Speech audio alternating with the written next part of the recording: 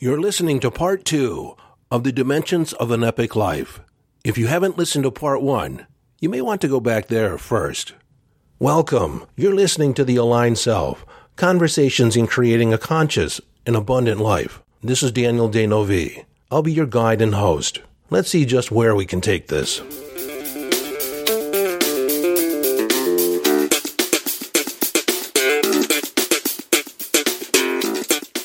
All right. This is a continuation of the Dimensions of an Epic Life. And I'm just assuming that you listened to part 1 before you came here. And if you didn't, there's a definite missing of the first 3 dimensions. So without any more fanfare, we're going to go right into it. Okay. Dimension number 4, commitment. Now, I'm doing a special 5-Minute Friday all about commitment, but I just want to say a word about commitment is that nothing happens until you're committed. And committing is basically putting yourself all in. It is not an obligation. It's not a have to. It's a choice that you make because you get the long-term value of going the distance. Without commitment, nothing happens. Dimension number 5, live with integrity and authenticity. Now, this is not a moral character trait I'm talking about. It is, do you walk your talk? Is your word your bond?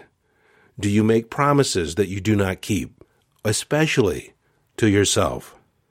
See, the power of congruence, and this is all about the aligned self, is that your actions are aligned with your head and your heart.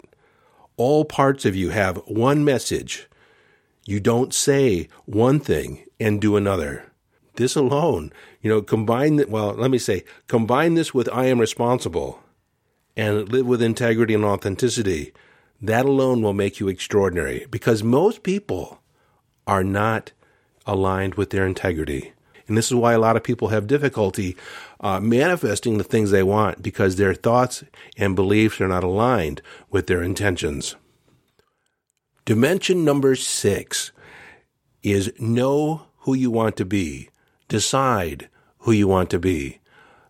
Choose who you want to be for the world. Decide how you want to be in the world for yourself. You are not some leaf in the wind. You get to say how you show up. And when you consistently show up the way you want to show up, then you're living on purpose. Go back to the podcast episode on living your purpose if you need to reacquaint yourself with this idea. Number 7, define the meaning of your life. Dimension number 7, define the meaning of your life. Define what your mission is. What is the big why that you have for yourself? I have a mission for the planet. I have a mission of legacy that I have for the planet, and I have my own personal mission for my life.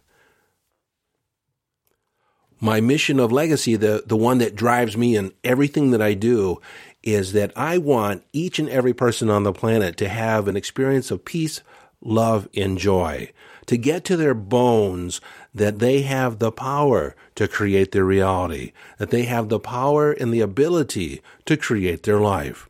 And I believe that if enough people get their power and can live authentically, that there will be peace, inner peace with them. And if there's inner peace with you, then you're going to begin treating other people with love and compassion. And before you know it, there's a ripple effect all over the world. Now, will I get to each and every person on the planet? Probably not, but that's my intention. So everything that I do is oriented around that. My personal mission for myself is to realize all that is possible for me, to realize all my potential, and to know at any given moment I have no idea what that looks like.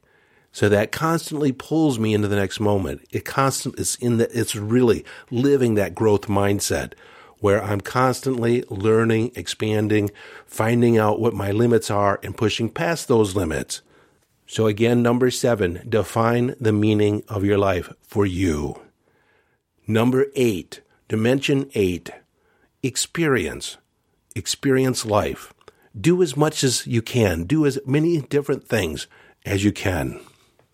Be curious. Wonder about other aspects of your life. Push the dimensions of your comfort zone. Immerse yourself into the experience. Immerse yourself into the moment. All right. Now, dimension number 9, and I know that I'm traveling fast on some of these because I just want you to get the concept, and we'll dive deeper at a later date. Number 9, make sure that your emotions serve you and that you are not a servant to your emotions. Now, this goes hand in hand with 100% responsibility and mastering your mind. But your emotions, realize that your emotions are the effect of the pictures that you make in your head and the things that you say to yourself. It is a response to a series of thoughts or perceptions that you have. Something that I'm fond of saying is that your emotions or your feelings is the caboose on your train of thought. Emotions just don't spontaneously happen. It is a response to life. It is a response to your thinking. By and large, your emotions are not all that important. They're simply there to communicate to you the result of your thinking. And that if you feel bad about something, realize that your thinking is off. You're off your higher purpose. And it's like, get back onto focus. Get back on the path. You are never ever meant to wallow in an emotion. It's simply there to inform you on where you've gone and the result of your thinking thus far. And if you like it, if it's a good feeling, by all means stay there. If you don't like it, change your thinking, change your perspective, change your approach. And we'll dive deeper. We'll definitely dive deeper on this topic at a later date. Dimension number 10. Develop a working relationship with fear. You see, anytime you do something new, there is a level of uncertainty. Fear comes up because you're not comfortable with it. You don't know what's out there. And sometimes you may have a habit, a mental pattern of picturing the worst case scenario. And the worst case scenario rarely ever happens. So when you develop a working relationship with fear, understand that fear is not telling you to stop. It's telling you to pay attention, that this is something new. And the way you move forward with fear is acknowledge the fear and then bring in courage. Courage is a slap in the face of fear. It's doing the thing anyways, feeling the fear and doing it. This is also the art of living dangerously. Now, this is a personal philosophy that I've developed when I first got into firewalking and had to explain the whole dynamic of embracing fear and moving through it anyways. The art of living dangerously is living, just pushing the boundaries outside your comfort zone and learning to feel comfortable, feeling a little uncomfortable. Most people just think about feeling uncomfortable and they pull themselves back. It's learning to feel comfortable, feeling a little uncomfortable.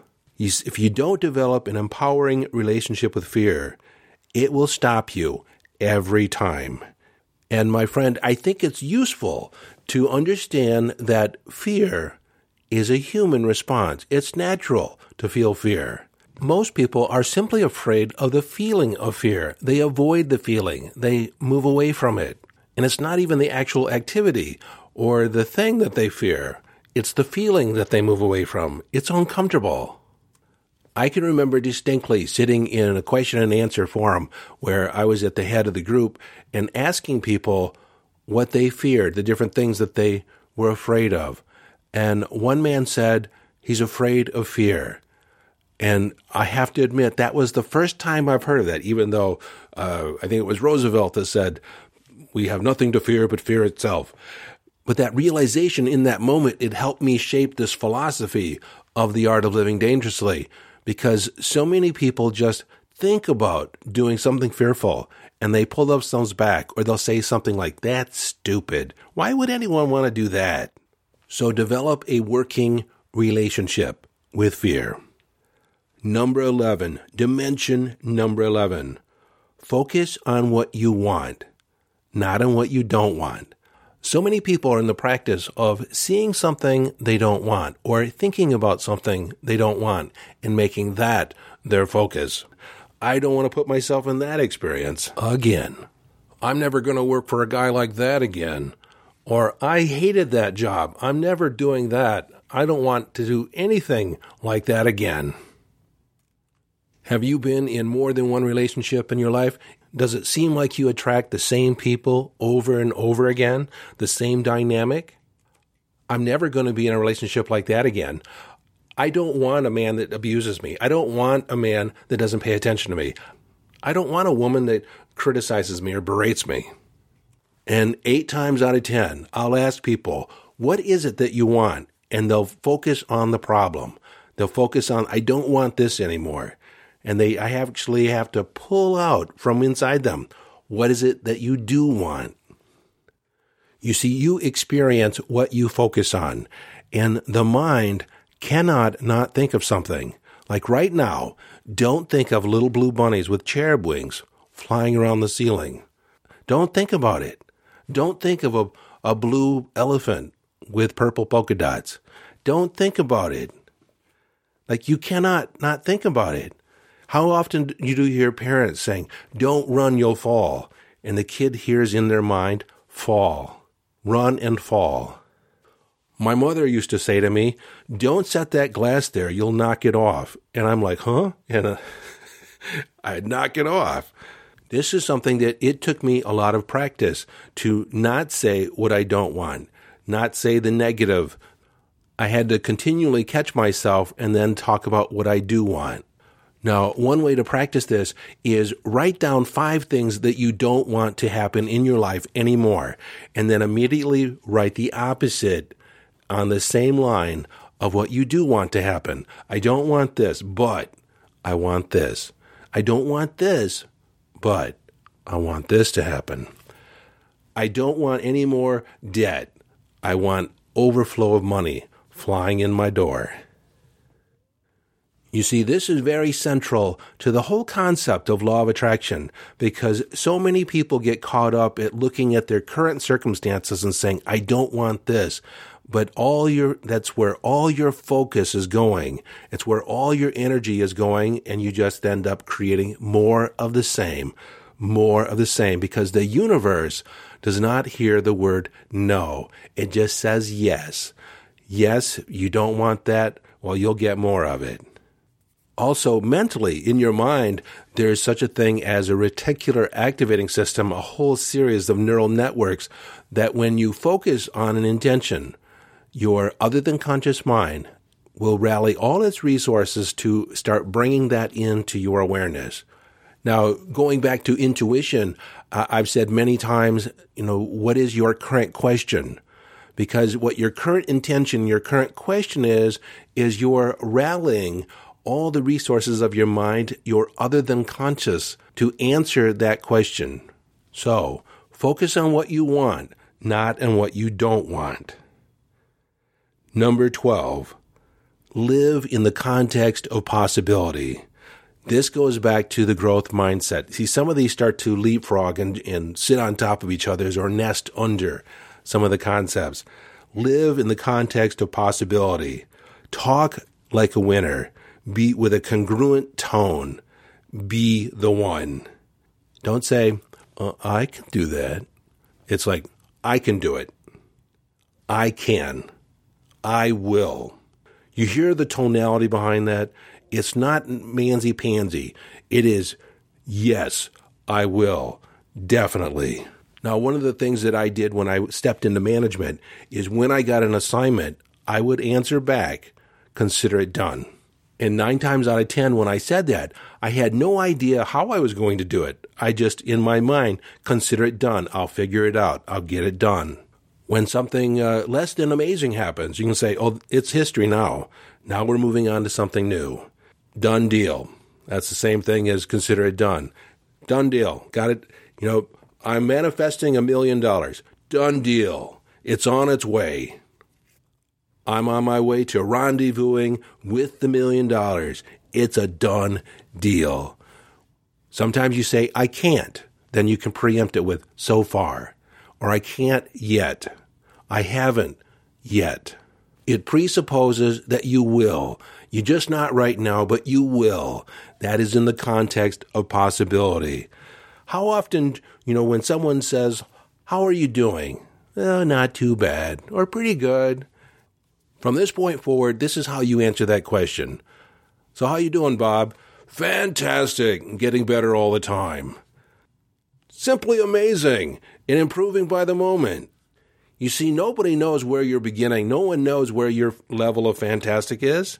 But when you say fantastic, it rallies the feeling of being fantastic. When you say amazing, it is in the context of being amazing, and you're just going to improve moment by moment. Even more amazing 5 minutes from now.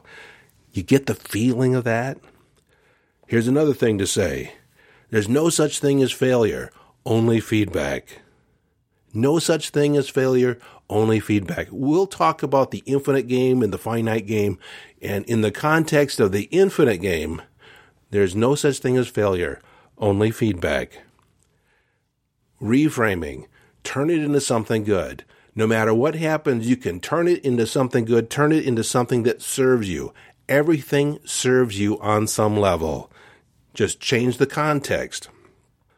You got a big job to do? Break it down into smaller chunks. The journey of 1,000 miles is accomplished step by step. See, confidence is eliciting that feeling of confidence in your mind. Confidence is the knowing that no matter what comes up, you can figure it out. Given enough time, you can figure it out. Because you think in the context of possibility, do you not? Okay, this wraps up part 2 of the Dimensions of an Epic Life. And again, if you want to download, if you want to download the complete list of all 23 dimensions, go to yesdaniel.com/21. And now for the rest of the story on part 3. This is Daniel D'Neuville, suggesting you follow your bliss and live the epic life.